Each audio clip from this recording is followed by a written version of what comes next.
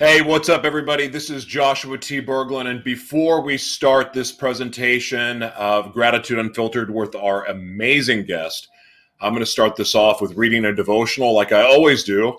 This one's timely, and I think that you guys will enjoy it. I want to thank you all for watching on the Live Mana Worldwide Multimedia Broadcast Network.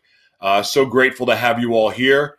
And as I mentioned, if you do follow me on Facebook, I'm still suspended from doing lives. I even before my suspension was up, I got suspended again.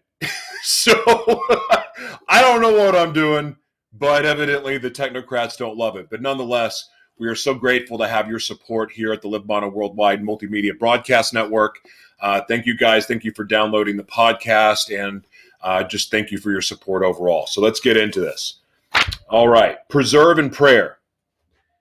After he had dismissed them, he went up on a mountainside by himself to pray. When evening came, he was there alone. To our Lord and Master, prayer was an essential discipline. When he was at the peak of his popularity, thousands followed him to hear him preach and to learn from him. But even when he was denied by all of his friends and had to endure humiliation of seeming defeat, he found strength and inspiration in prayer. Unfortunately, many of his modern disciples only pray when they feel like it, and they forget that prayer does not depend on your emotional state. If you only pray when you feel like it, the time will finally come when you will not pray at all. At times, all Christians experience spiritual drought, and it seems as if God is distant and remote. Consequently, their love for him cools and their spiritual life loses its luster. During these times, it is difficult to pray, but it is precisely then when prayer is crucial. Even though it might seem as if the heavens are insulated with copper, continue praying because it is your only channel to God. Job says, "Though he slay me, yet will I hope in him. I will surely defend my ways to his face." Job 13:15. This is what ultimately impelled Job from his sorrow and guided him to a renewed awareness that God's blessing rested upon him. Discipline yourself in prayer so that you may triumph over your prayerless times. So experience the supportive love and strength of the Master in your darkest and most vulnerable hour. I thank you and praise you, Lord my God, that I may experience the supportive power of prayer in my darkest hour. Amen. Thank you guys for being here. Let's get this started. I'll be your light.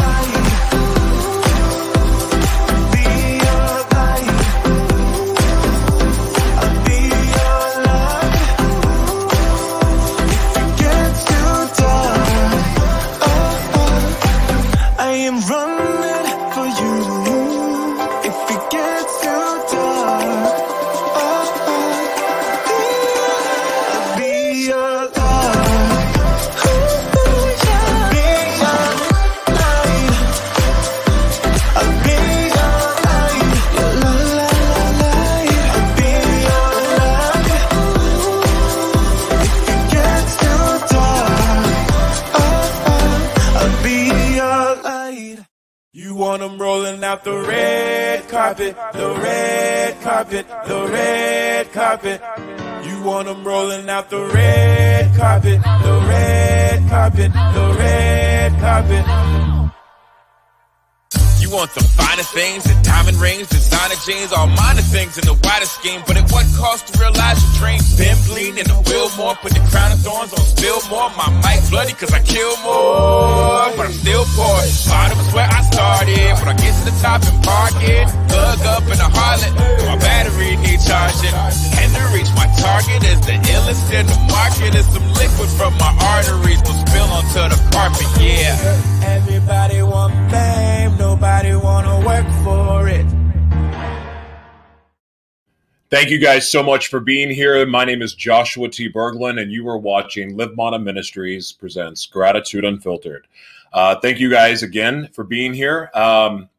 Today we are in for a treat. I'm so blessed to have somebody that I've followed on social media for the last few years, have gotten to know a little bit, but have watched her journey, watched her growth, and she's somebody that just truly inspires me.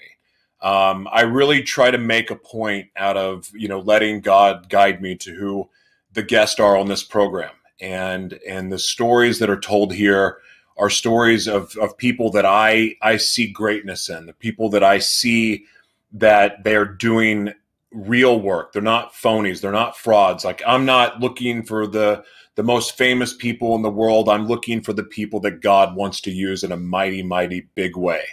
And I believe that regardless, whatever walk of life you're from, or no matter how many followers you have, God has an extraordinary purpose for your life. And this woman, Erica Christine, who's about to come on the program, is a special, extraordinary human being that is doing the work to impact other people's lives, whether it's her clients or just people that are blessed to be around her.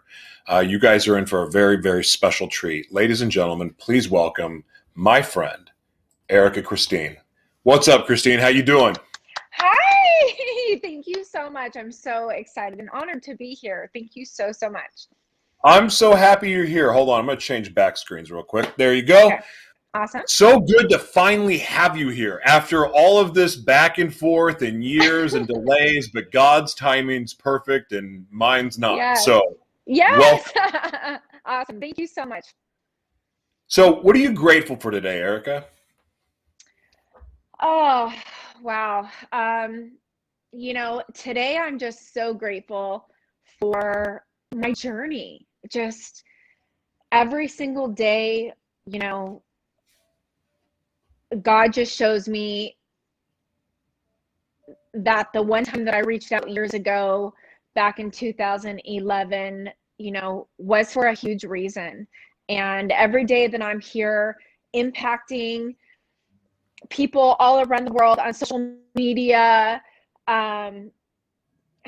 just my clients, my followers, my friends, my family, and just being able to show up, being authentically me and telling my story it's just been so powerful. And I'm just so, so grateful to be able to do this every single day. When do you think, are you able to look back and remember the day that the true authentic journey started? Yes, it is an extremely definitive moment in my life, where my entire life took a different road. Tell me about it. So in 2011, I found myself in an extremely, extremely unfortunate abusive relationship.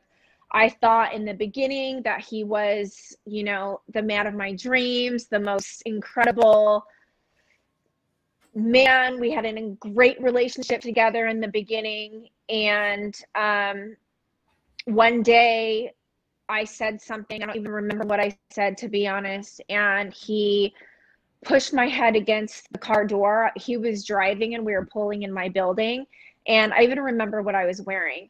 And for whatever reason, I don't remember what I said, but he shoved me really hard against the passenger side window.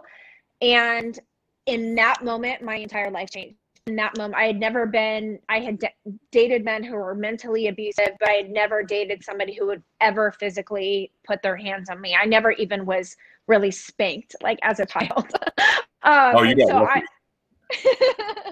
so it was just a completely different, in that moment, it just completely changed my life. And things unfortunately got progressively worse and worse. And I beat myself up. I gave myself, no pun intended, I beat myself up. I gave myself a hard time.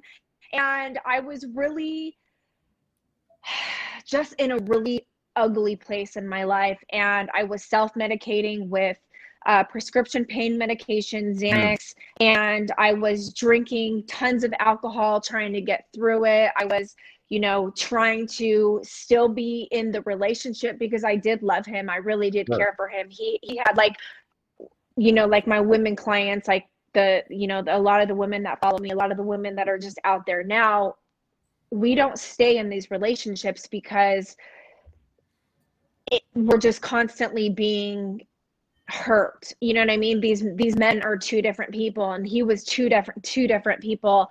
And on his good days, he was the most incredible man. And on his bad days, he was just awful. And it was just, he unfortunately was on drugs. I didn't know this in the beginning. And everything just got worse and worse and worse. I ended up going to the hospital a couple of times. The final one, I went to the hospital and I had to actually have 3 surgeries on my neck for a big burn scar on my neck. And I just knew that something had to change in my life. I knew I wasn't fully blaming myself, because I knew that I couldn't control the circumstances in my life, the drinking, the lifestyle. I worked in the bar industry, just that crazy lifestyle. Although it was amazing in the beginning when I was younger, I obviously had a blast, but it got very unmanageable and it got very out of control. And after I had gotten out of the hospital and I knew just everything was crazy, I was still having to work with a huge scar on my neck. And I mean, I was going through multiple surgeries. So I had to wear like a scarf on my neck to hide it. And it just got to be this big, ugly secret. And I didn't want my life to be like that anymore. I had, so much fun in my younger 20s. I had, great friends in my younger 20s, and I had experienced this great part of my life. Sure. And then I experienced this awful traumatic part of my life. And I was like, wait, I've seen the blessings in my life, even though I never prayed to God or I was religious or anything. And then I had this part of my life and I was like, something's off here. It doesn't make sense. And I had asked him to leave and begged him to leave, and he wouldn't leave. And I got really scared. I was like, I might die in this relationship. His addiction was out of control. And what was the addiction? Heroin.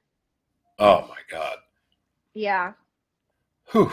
Very unfortunate. I didn't understand the opiate thing was never for me. It was meth and coke for me. Which is its own little demon, not little demon, a big demon. But the opiate thing, that's scary. Like, I remember having 2 back surgeries. The first time, and I'd worked with complex disabilities, so like ALS, muscular dystrophy, all of that stuff. But I was around people that were taking hundreds of pain pills a day. And I'm like, I don't want that. Like, screw that. Yeah. So I ate pot brownies. That's how I got through the first surgery. The second surgery, I couldn't get pot because I was in Oklahoma. And, conveniently, so I used pain pills. That whacked out my mind. And I was taking the smallest amount possible of OxyContin, and it made me insane. So I feel it's rough. And being addicted to it, a whole other thing. Yeah, so, wow. I had never experienced. Yeah, I had never experienced with pain pills or meth or heroin either. It just was never. I remember watching this movie, Basketball Diaries, when I was really young. That's with Leonardo DiCaprio, and him coming off of heroin. I was like, whoa, I'm never doing that. So that movie just like changed my. I was like, never. And unfortunately, I've had people in my close circle use meth, and I have just never, I just never went down that road. Those things were just not for me. And so when I found out that this was what he was doing, sometimes it was the pills, but when he couldn't get the pills, he would go and get heroin. It was like, it was just like a whole different world to me. But again, like, I loved him. So I wanted to be there. I wanted to support him. I'm not, somebody who just leaves. Well, I wasn't then when, the going gets tough. And he wouldn't leave. And I was just so scared. I remember I had this little, one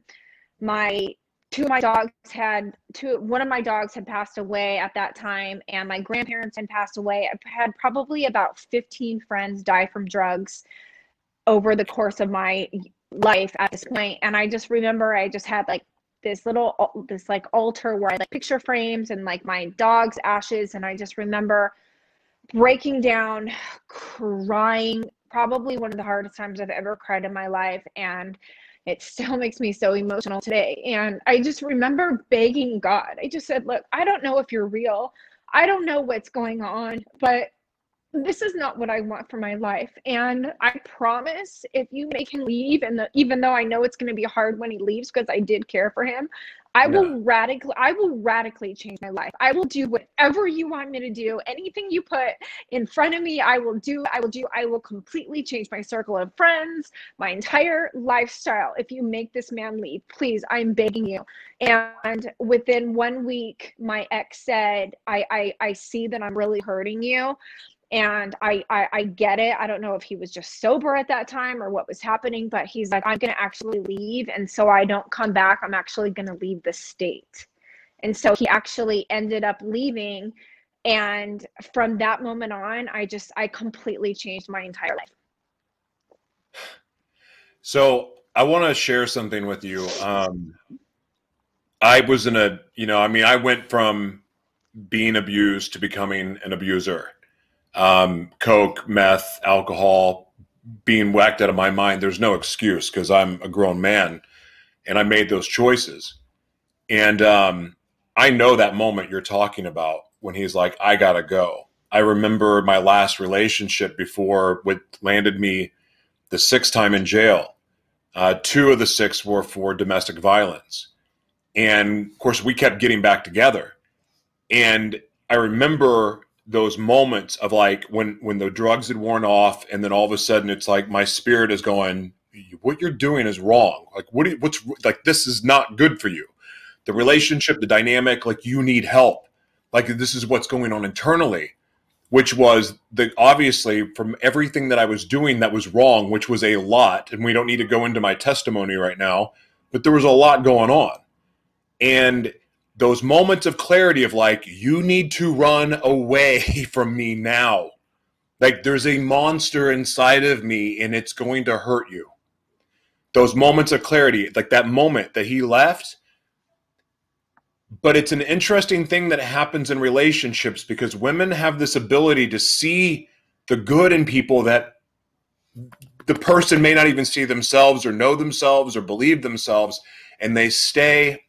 And they think that they can fix the man, and they can't. So they go, I love you, I want to stay, and they bring you back in, and then all of a sudden the cycle starts over again. I know that cycle where I was stuck in it for 3 years, and even like after I turned my life around, then the trauma that was inflicting on her, well, now she's hurt. Now she has PTSD. Now she's triggered. Now her alcohol and her addiction comes alive. And then the fight cycles begin. And then my codependence is not allowing me to leave. I thank God that you didn't have to go through it any longer than you did and that he left. Because that is the thing that so many people out there don't understand. If you are being abused, you cannot fix your abuser. You can't fix them. You gotta leave. You gotta get away, or nothing is ever going to get better. Yeah. So I wanted to share that because I felt that's important. And listen, I'm not proud of my past, but I am proud of what the Lord has done in my life and the healing that's taken place. But it's a freaking journey. The healing process as a former narcissist, I'm a narcissist in recovery because, I slip into narcissism every once in a while. But as a narcissist in a recovery and as somebody that does have a very feisty side of me, that it is a journey and it takes time. And so ladies and even gentlemen, if you're being abused, you gotta go. You gotta go because the only way to heal is away. Yeah. So sorry, I didn't mean to interrupt you. I really need to share that because it matters. Yeah. Totally. People have their own demons. We can't change anybody else. And this is something that I try to drill in so much, and just even from the smallest little area of driving in traffic, that you can't change what other people are doing around you. You can only change what's going on inside of you. And the sooner that you can practice this and drill this in, it just makes such a world of difference. It's like we could want to change somebody. We could, of course, want them to be better, but people have got to be willing to do it when it's their time, when they're ready. That's right. What I find interesting is that you made this pact with God where, I mean, I can't tell you how many times after drinking too much or going to jail or like overdosing or whatever, that I was like, okay, God, I'm never doing this again. I'm never doing it again. If you just get me out of this, I'm never doing it again. And then 3 days later, I was doing it again. Yeah. You actually kept your commitment. Where did did. that come from? You weren't religious. It's not like you had, you weren't like already walking with the Lord. So how did you keep that commitment? Because I know that the audience that's watching right now is going, I've made a lot of promises to God I didn't keep. You actually kept this one, and it's a big one. Totally, but it was just so important. My life really became unmanageable. I'd say in about 2006, I was in a very mental abusive relationship. And when I left that relationship, my entire life like just crashed. So many awful things happened. It was just one thing like after another that had just gone wrong. And I was just in a really dark place. When I had met my ex, he was obviously in a dark place. It was like the same energy. And I just feel like I was really waiting for like a big sign to be like, this is your sign. You know what I mean? You see signs like, if you're waiting for a sign, like this is it. And I just remember crying just so hard that day. And it was really heartfelt. Like, I'm really scared. I don't want this for my life anymore. I don't want any of the things that's going on. I want to work in the bar industry. I don't want like this. I don't want any of this stuff that's going on in my world anymore. Just please get me out of this situation. And literally when he ended up leaving, I was like, oh my gosh, this is crazy. I actually have to change my life now, so it was definitely like, oh, holy crap, he's actually listening. Somebody is listening, and he left. And I was just so done. Like, he left and I was sad because I knew it was the end, but at the same time, I was so happy because I knew it was the beginning. So I knew at this point that I wanted something different for my life. And I remember the very first thing that I started to do, I never used to be motivational or listen to motivational stuff like at all. And I started listening. The first place I turned to was YouTube. And to this day, I listen to something on YouTube every single day. I love YouTube. That is my like main place of learning and motivation and better than school. Yeah, it's amazing. It is. I absolutely love YouTube. And I just started listening to like motivational stuff to keep me going. And at that time, I was like, okay, maybe I have like alcohol issues that this has like contributed to. So I stopped drinking for about 6 months and just took a lot. I was like, okay, all my friends who were like partying, I remember I changed my phone number. I moved out of my place, like everything. I was like everything. I mean, it wasn't like instant, but I just really started looking, okay, how has this contributed? How have I contributed to this lifestyle? And I just started putting one foot in front of the other, got out of the bar industry, started working just any job that I could really take. Like, I come from my parents divorced when I was 2. I actually moved out when I was 17. I had my own apartment when I was in high school, and I was emancipated from my mom. So it's like always extremely like independent. And my mom actually worked in the bar industry, so it was just something for me to like know. It was like natural. And when I left the bar industry, I mean, I had worked in it for over 10 years. Like, I was so scared. But I just knew that I had to get away from everything that I knew at that point. And then that's, just a stream of jobs, spa industry, hotel industry, mortgage industry. And I just went on this journey of just finding out who I am and what I want and, what life is really about. So let's talk about your mom really quick. I wasn't aware that you got emancipated. Are you guys reconnected at all, or what's the relationship like now? Yeah, we are reconnected. My life was just, when I grew up, everything was pretty good in my life. And even though my parents divorced when I was 2, I have no siblings. My dad left when I was young. I think the last time I saw him was when I was like 8. And my mom raised me. She worked as hard as she could. I remember I would walk myself home when I was like 10 years old from school. You know, it was like a latchkey kid. And such an old word. Oh my God, that word makes me feel so ancient. And I haven't heard that in years either. So yeah, I'm not going to argue with you. And so I had to take care of myself. And my mom actually ended up getting into an emotionally, mentally abusive relationship herself with my stepdad when I was about 14. And so that was definitely some learned behavior. And when she was 16, she pulled me aside and told me that she was on drugs and she was going to go to rehab and all the things. Well, unfortunately, she never ended up going to rehab. You okay? Where'd you go? No, there you are. Can you see me? Okay, I had like a call pop through. I'm sorry. Okay. And she just started. I think because maybe she didn't go to rehab and she just was like hating being with my stepdad, and she just had a lot of stuff going on. She went through a lot in her childhood, and at that point, like I just went a completely different direction. We started fighting like all the time. She was like, well, I'm moving out. I'm leaving your stepdad. And I was like, well, and I drove his cars to high school and to like school and stuff. I was like, well, I'm not moving out. I'm not going to live with you. Like, we're going to end up killing each other. You know, this isn't going to work. So he worked 2 jobs. He was gone all day from 6 a.m. till 9 o'clock at night. So I just stayed in like the upper part of the house that we lived in. And,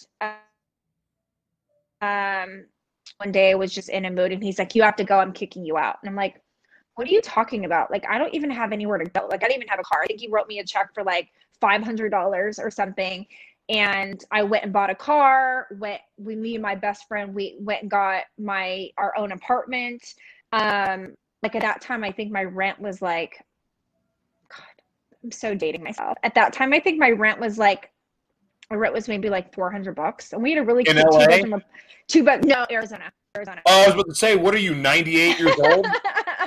Yeah, Arizona. Okay, never mind. Yeah. That's so. I'm originally, all this happened back in Arizona. Oh, okay. So this is where I'm from. You're like, where were you living? I lived in LA. It's nothing. Parking's not even $400. Totally, I know, right? Yeah. I rented my parking space in San Diego for $1,000 a month. My parking space. That's Sorry, crazy. Go ahead. It's okay. Yeah. So, so because I wasn't living with my mom and I had gotten my own place, like she couldn't call me in if I wanted to, skip school or whatever. And so I got emancipated through the courts, and I was just on my own at 17, had my own apartment. I was working at the video store, and yeah. Wow, you give me hope for my daughter. I mean, she's not watching this. I think she's mad at me still. I still don't know why, but you give me hope for my daughter. Because her relationship with the mother, you just told her story.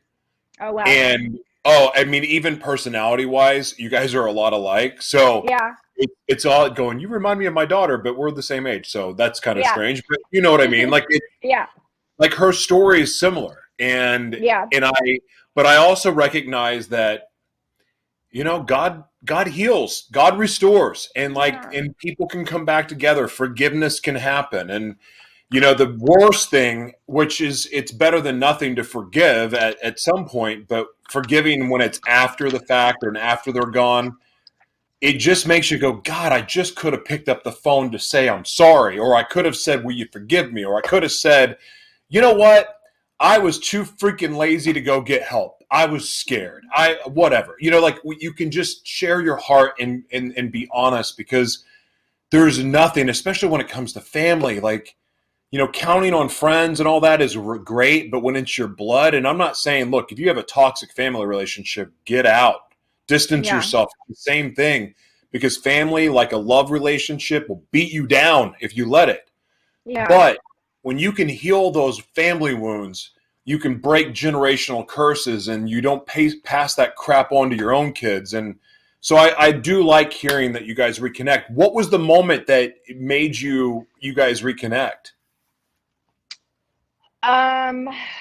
Geez, I'm gonna probably say just really in the last, I don't know, maybe like the last 5 years, we've just gotten, we still have a strained relationship. I think we'll Sure. always have a strained relationship.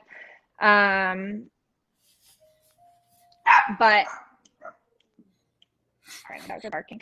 But That's okay. she's my mom, and Yeah. I know that she did the best that she can, and I just like to know that she's there. I'm sure she likes to know that, that I'm there. And I mean, we still fight, we still bicker, like to this day. I think we had like an argument like a month ago or something. It's like, but that's just like, I feel like that's just like a parent relationship, a parent-child relationship. You know what I mean? So I just take, the relationship like as it is, like day by day, and just protect myself with, boundaries and all the things with You have everybody, everybody now. Mm-hmm. And boundaries are key, because especially if you have somebody that is abusive in nature, or they have a lot of trauma, that balance of protecting boundaries becomes essential. It's how you stay safe. It's how you protect your heart, and then even creating even people that are going through the healing journey. Like, the part that I had to learn was to set the boundaries and keep them so that I could heal. Because anytime I let somebody penetrate my boundaries, they own me. And then it just took me right back to my childhood trauma. I kid you not. Like, I think I'm believing that God will restore and bring my twins back, but I gave them up for adoption when they were 2, because at that point in my life, I mean, God was protecting them, because I would have wrecked them mentally, or Totally. even just where I was at with being whacked out on drugs and all of that. But I got to, as a parent in that moment, looking back at it, like, there was nothing, like, everything that I was trying to heal or to do the right thing was so clouded with so much darkness and evil and hurt and pain that I didn't understand, and I didn't know who I was. And therefore, if I don't know who I am, how in the world can I be anything for anyone else? And so I'm so grateful that God protected them by removing them from my life. But there's nothing more in this to this day that I want than that those relationships to be restored. And it breaks my heart to hear that. I'm glad that you guys are reconnected, but I do pray that God heals her hurt so that you can see the mother that she was created to be, so that your relationship can be fully restored, because dadgummit, she's your mom. Yeah. And I know that's important, but at the same time, I know that you're doing the right thing by protecting your heart, because you got a lot of really cool stuff going on. And I want you to talk about what you're doing as a leader, as a coach, and just how you're making a difference in the world, because I love the work that you do. So I want you to speak on that. Yeah, definitely. So I started my coaching journey in 2015. I was actually, after I left the mortgage industry, I was actually working online for a company, actually coaching teams, and the company actually ended up going under, and I didn't know what I was going to do. I didn't want to go back to the mortgage industry. I didn't know what I was going to do. And I was like, well, I already know. I learned so much about just the online world and platforms and email lists and like funnels and like all this stuff. I was like, I can't let this stuff go to waste. Like, this is like incredible information that I've spent so much time learning and like perfecting, So I was like, well, what if I just start my own like coaching business? And I was like, this part of my brain's like, yeah, right, that's never going to happen. And I was like, you know what do I have to lose? Like, I might as well try it. And so I started my business, and first I mean, I've rebranded so many times. I was like the motivation maven, and I was just like I was just being led. I was letting God lead me. And I was just inspiring and motivating. And sometimes I would just put motivational quotes that I'd find on Pinterest, and people just started shifting and changing. Just, you see other people growing, you become interested, especially somebody who is not even ever in that world. And then in 2017, so this was back in Arizona. I had left Arizona 2016. I was finding myself being pulled back into old circumstances, old situations, old patterns, habits, all the things back in Arizona. And I was like, okay, Erica, if you really want to get your life like in order, you need to move. And I had lived in like fully, if you really want this life, you got to get out from like this circle of life.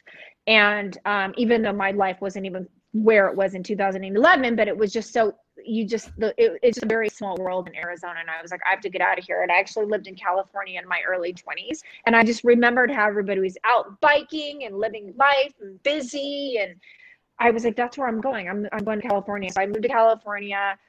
And then in 2016, I had gotten some, I was actually on the Bon Bon show.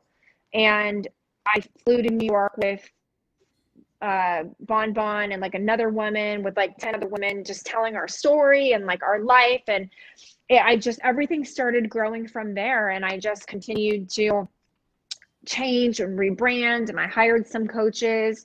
And now really the last couple of years, last year I started doing, dating coaching. And I had always been somebody that just like gives advice. And so it was just really something that was really, easy for me to do to help somebody grow from the level that I have grown. Because we can't give what we don't have. And right. I would help them grow from the level that I had grown. And 2019, I feel like all the years are like running together, last couple of years. 2019, I started doing dating coaching and just talking about dating and sex and men and life. And I was just having so much fun. Like it lit me up. And I just had like the most amazing time talking about it. And even then I wasn't even coaching clients actually in that area. And then COVID happened and I was like, I just want to talk more about spiritual stuff. And I started talking about more spiritual stuff. And I rebranded Soul Synergy. And then I really missed the dating stuff. And I hired a coach and she's like, if this is what you love, like make this your mission. She's like, what is your area of expertise? I said, my area of expertise is not dating toxic men anymore. No longer attracting like these types of men, and these toxic people and experiences and, just that whole world. And I'm like, this is literally like something that I've been, because even after my abusive ex, for a couple of years, I was still dating men who were narcissists, who were cheaters, who were, players. It's like that whole, just not even the abuse. It's just that whole toxic, not fully spiritually driven man. And I completely eradicated from my life. And I just started running and with coaching on, programs and coaching women in the area of stopping attracting men who don't deserve them and stopping them just having, these men pop up on your social media. And like, I don't even have, crazy guys pop up in my social media and send me, weird or creepy pictures in my inbox anymore. You know what I mean? Like that is where like my energy is now. And it's true, right? And, that's just like where I've gotten myself and my energy, and just continually attracting great men and guys who are just, great guys who are just genuine and who were kind. And that was important for me, going from, witnessing what I did, like with my mom, witnessing even stuff years prior to that. I really think that had like a, because it's also conscious, like an effect on,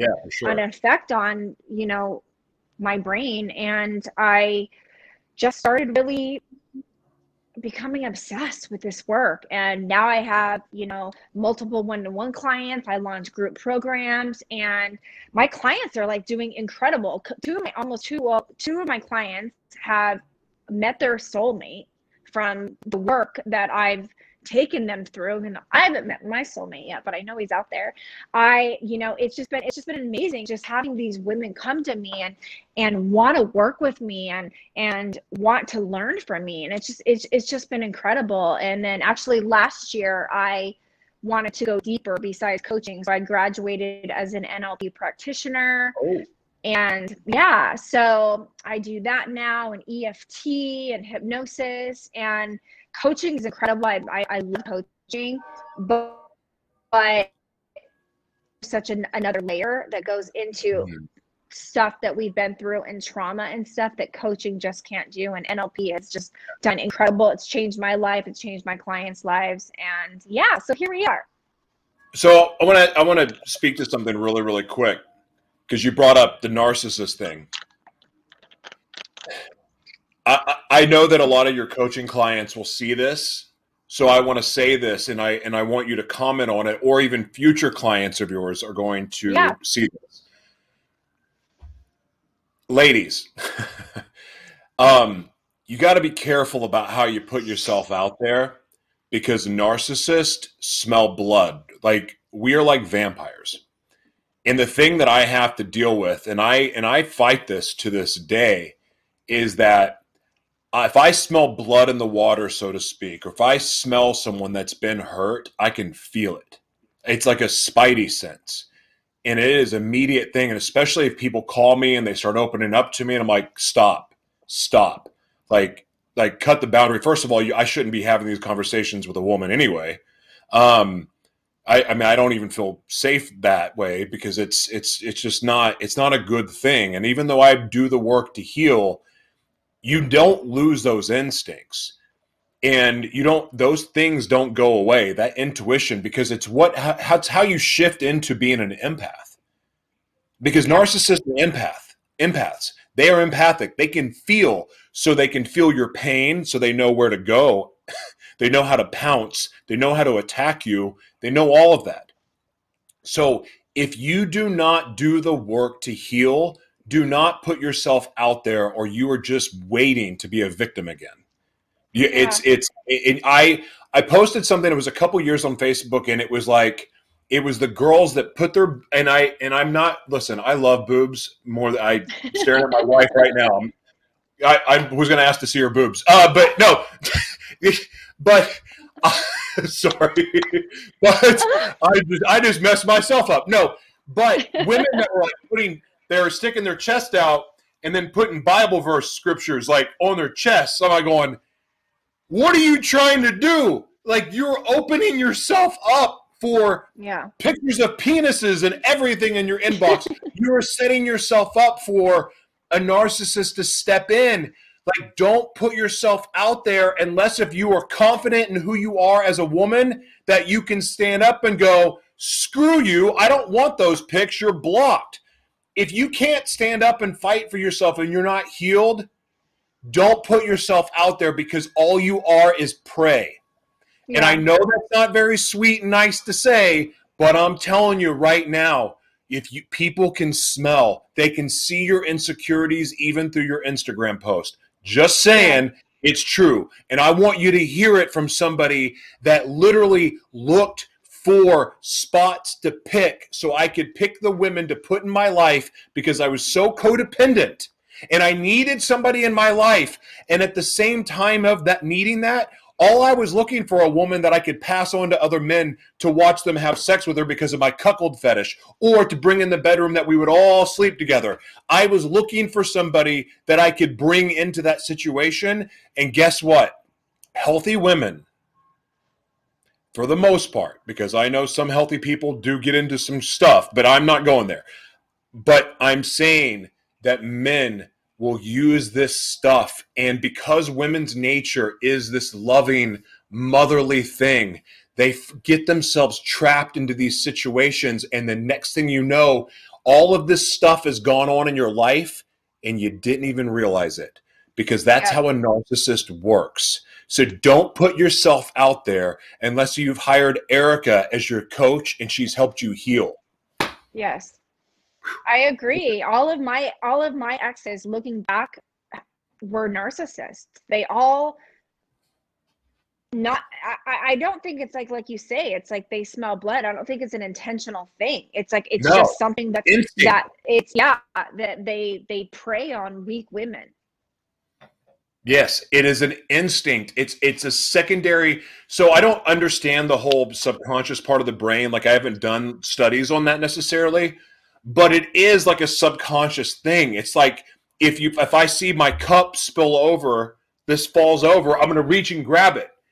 Yeah. It's the same instinctual thing, and I don't Yeah. understand the psychology behind it. But that's why I'm expressing this the way that I am, because listen, I'm open like this, not to make myself look good.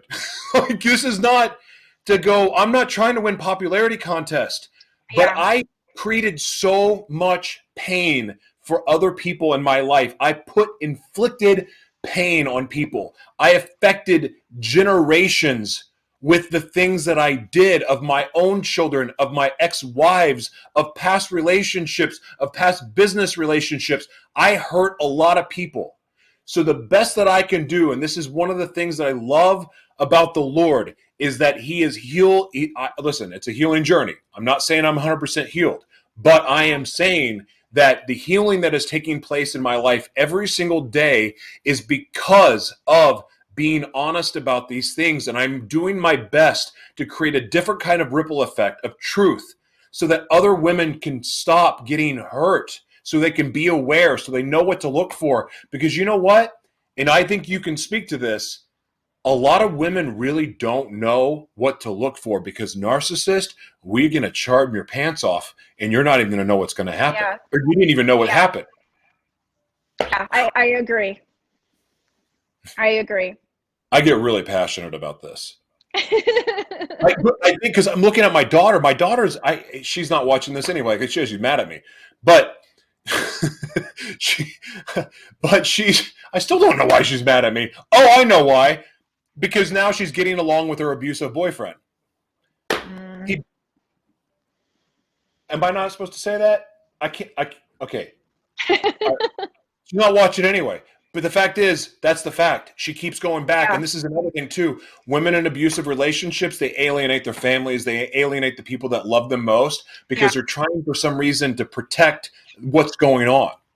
Yeah, And it maybe 100%. he's got finances hanging over your head, because, he's the breadwinner, so he's controlling everything. And then there's that fear factor of, like, I can't leave because he's giving me all the money. Like, he pays for this lifestyle I have. And, well, I don't have an education, or I have no job history. So what am I going to do? Oh, I guess I'm just going to stay here and get my ass beat because I don't know what else to do. And hopefully he'll be nice to me. Like, this happens to women all the time. Can you talk to that? About, well, women that are in relationships and they feel stuck because of the financial prison that their partner has over them. well, yeah, it's a prison in itself. My abusive ex was broke as a joke. He wasn't. I was like I was the one that was like paying the bills and everything. God, that is so crazy. That is such a different lifetime ago. But it's like a prison. I mean, I hid who he was. There's a lot of shame there. There's a lot of embarrassment there. It's like you've got this guy who's good to you on one area, and it's like somebody just told me about that new word, nagging, and it's like where a man is, it's called nagging, and it's like where a man is, he lifts you up really high, he's really nice to you, treats you great, and then he starts picking you apart. And then when he's nice to you again, you're like, oh, there it is. And so it's like this mind fuck, what have you, where these men are, they're just so disconnected from their life and who they are, and it just becomes this guilt and this shame that the women want to stay and they want to protect them. Also, when it comes to like money, when I was with the mental abusive boyfriend that I was with in 2005 to 2007, he made, you know, a shit ton of money. So I knew when I left that I was going to have to, you know, and that was the only, he was actually, him and my crazy abusive ex 2011 were the only two men that I had ever lived with. Obviously the second one, I was the one supporting the situation. But when I lived with my ex in 2005, we had a house together. He paid all the house bills, and it was so nice because all the money I made would go to, you know, hair, nails, going out, whatever I wanted, you know what I mean? So I knew when I left that all that was, I was going to have to redo everything again on my own and pay rent and pay car payment and do all the things. So there is, unfortunately, you know, money can really have a hold on us. And these men who portray to be these great men, there's just so much that goes into why the women stay, why they're scared to leave. Money, they think that they can change the man. They think that he's going to get better. You know, they don't want to believe that this bad part is actually who he is, because they see this other completely different person. And yeah, there's just so much that goes into it. Well, there's also a psychological effect that I experienced, because the abuse did go both ways in my last relationship. It wasn't that I was the sole abuser. And I'm, again, not justifying what I was doing at all. I mean, the PTSD that I caused in that relationship is what triggered that abusive side, I believe. I mean, she was a feisty chick anyway. But I really brought it out of her. I mean, I have a way of doing that to people, I think. But what I got sucked into, because after I gave my life to the Lord and I went on my healing journey, I was doing the work to get well. She wasn't. And there was a resentment on her side that I was starting to like break through, and I'm starting to like, I mean, and I was always open about what was going on. But what would happen is she would get drunk and angry, and then she would become abusive, like very aggressive verbally.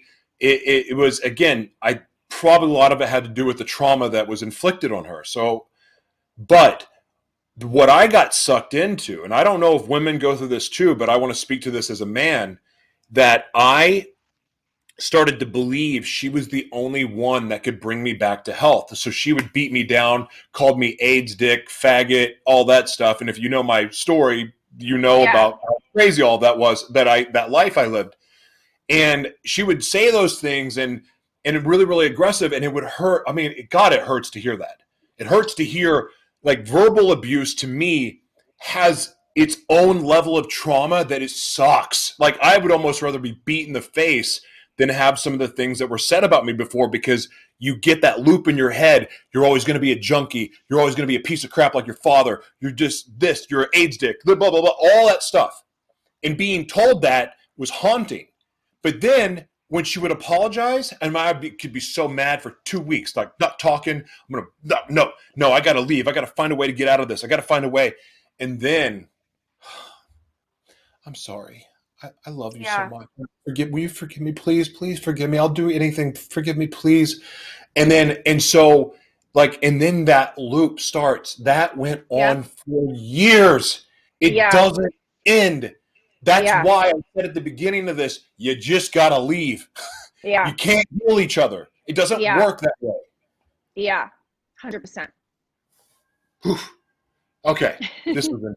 All right, Erica, I love what you do. Please plug how people can follow you. At the end of this, as I told you before, we create a media kit. Everyone that is watching this right now, you can go to livemonoworldwide.org. You'll be able to find this broadcast, the audio form of it, and the full transcript. And there you'll be able to find where Erica, you guys can find Erica, follow her, hire her as a coach. But go ahead for me, plug everything you want to plug for the audience. And that's it. Awesome. Thank you so much. This has been amazing. So you can find me on Facebook, Erica Christine. My Instagram is being.ericachristine. I think those are mainly the two places where you can find me. You can send me a message. My website, ericachristine.com, even though it's being remodeled a little bit right now. I understand that. I think I just, I do run group programs and I do run one-to-ones. For me, what I'm really realizing is I love my one-to-ones. I love working with my one-to-ones. We meet once a week through Zoom. They have me in their pocket to message anytime to work through the stuff that's going on in between our sessions. And I take them through a process called Liberated and Loved. And it's about being liberated from the things that you've been through, figuring out, going deep into why you've even attract these men, things from childhood, and all the way into just feeling, loved in who you are and attracting incredible, healthy love to you. So I love it. I love what I do. I have goosebumps right now. I feel so grateful to, that God saved me, and that this is now my mission, and this is what I'm doing for women, because there's just so many women out there that are going through, abuse, so many women out there who are just, and it's not even just about the abuse, like I said, just dating toxic men, narcissists, cheaters, players, just these men, married men, just these men who just aren't, in the end, they're not gonna nourish you like you need to be nourished. So yeah, that's it. Erica Christine. You can find me anywhere. You can Google me, find me all the places on there. And thank you so much. This has been amazing. You are a blessing, Erica. I'm a huge fan. So Thank grateful you came on, and I look forward to continuing to follow your journey and see you when I come back to LA. Yes, awesome. Have an amazing rest of your day and week. You too. I'll talk to you soon. Okay. Bye. Bye. Erica Christine, everyone. Golly, it's always interesting when you see, or I have a guest on with a woman that has been through an abusive relationship and hearing about their journey. And I really admire the women that decide that, they're going to make it their mission to heal and then help others. And I admire that, because it's not easy to do, because you know what? The healing journey is not easy, and it's ongoing. It lasts forever. So I love the work she does, and she's the real deal. Like, she is, I think you pretty much figured this out with the broadcast, but she's legit. I've been following her for years and just been in awe of her journey and love the work she does. So really quick.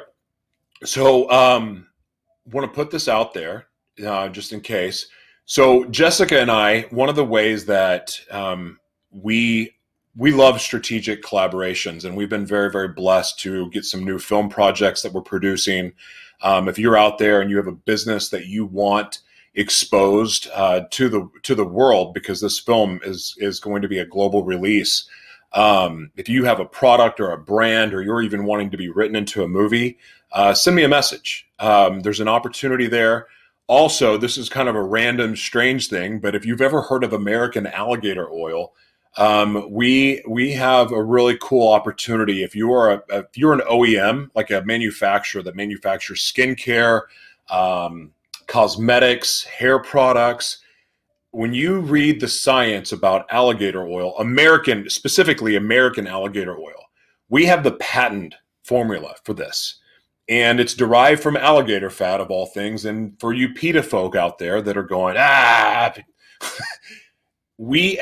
this process allows, we create more alligators than we take, if that makes sense. So the eggs have a 3% survival rate, which is kind of interesting. Like 3%, the eggs, wow. That blew my mind. But what happens is, with this process with the eggs, there's a 7% gain on the alligators.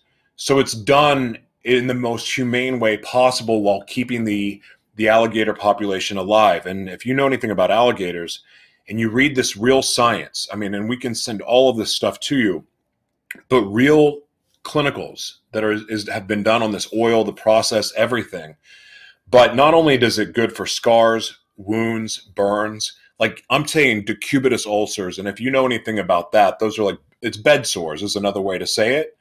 The healing properties, it actually regrows hair. It's amazing for their skin. I have great skin. I use the alligator oil. It's an amazing additive. So it's a good complement for CBD. So whether you ingest it or you put it on topically, it has benefits. The other thing, do you have a mask, honey? Oh, yeah. So we have a new mask. This is God. Like God has been doing so many cool, amazing things. But we have a new mask, and it's an easy breathe mask. Can I put it on? Yeah. Okay. It's clean. So it just looks like a regular black mask, right? But you can talk in it, and if you notice that my voice, actually, I'll talk more quiet because could maybe raise my voice. But if you can tell alone, like my voice is not obstructed at all from this, right? It's because I can breathe in it. It's not sticking into my nose. I can breathe. I always make fun of Jessica because of this mask. I make fun of her because she'll come in to give me a kiss. I'm like, what are you doing? You have a mask on. She goes, oh, I forgot I had it on. This happens every day almost. So it's the Easy Breathe mask. Now, we're not selling one-off mask. We're looking for companies and businesses that want to put their label on it. So there's a minimum that you can buy, but there's not a mask like it on the planet. We have all the information on it, all of the specs on it. You're welcome to reach out about it. It's legit. You can breathe. It's comfortable. I hate masks. I think masks are, I keep a lot of my personal opinions quiet here, but masks suck. And I don't want to wear them. But when I go into a business, I got to respect that business because that's their wish and that's on their sign. So, I'm going to listen. So I'm going to put that mask on. But when I have a mask on, I want to breathe. Okay, what's the other thing I want to talk about? Is there anything else?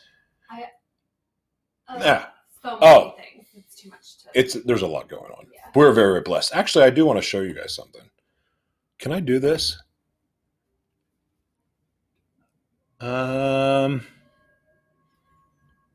Well, okay, so yesterday we released The Devil Inside Me. And here it is. The devil inside. The devil.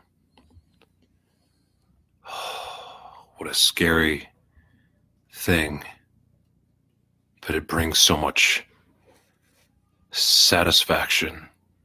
It brings so much satisfaction to give in to the temptation.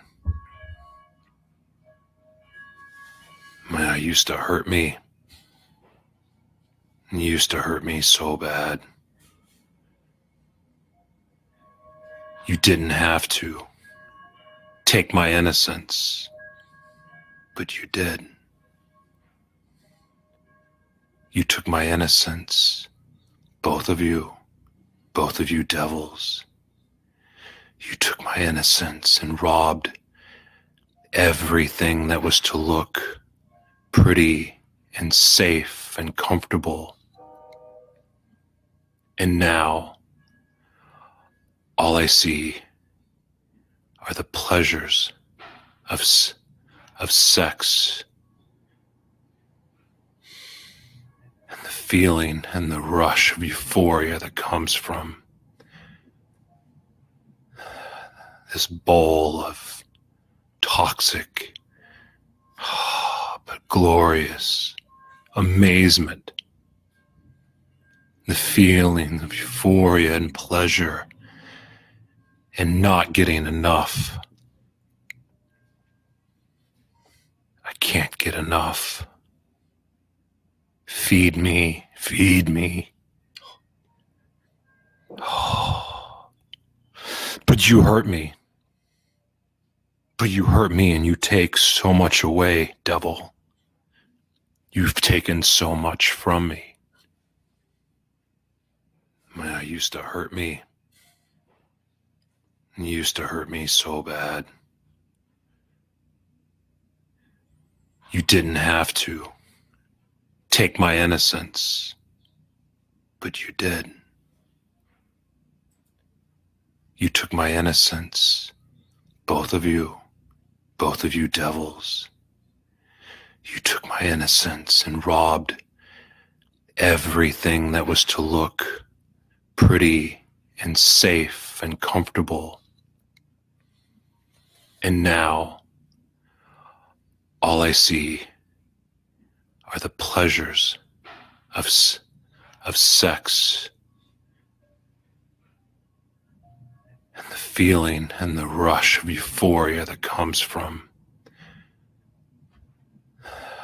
this bowl of toxic, but glorious amazement, the feeling of euphoria and pleasure and not getting enough.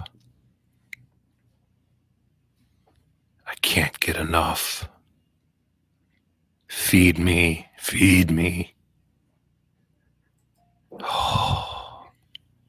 But you hurt me. But you hurt me and you take so much away, devil. You've taken so much from me. My innocence, my youth, my purity, the joy of living a normal life. I just want to feel the pain that brings pleasure, the pain that these drugs bring, the pain that sex brings. I want it all because it's the only thing that can satisfy this demon inside of me. I want it to go away. I want it to stop.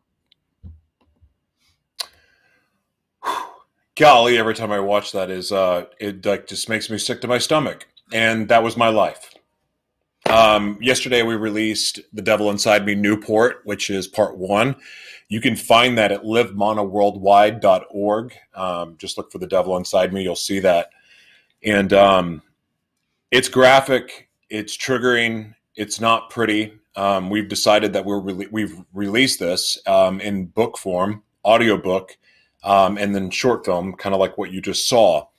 And listen, it's been a lot more support than I thought. I've been waiting for more criticism.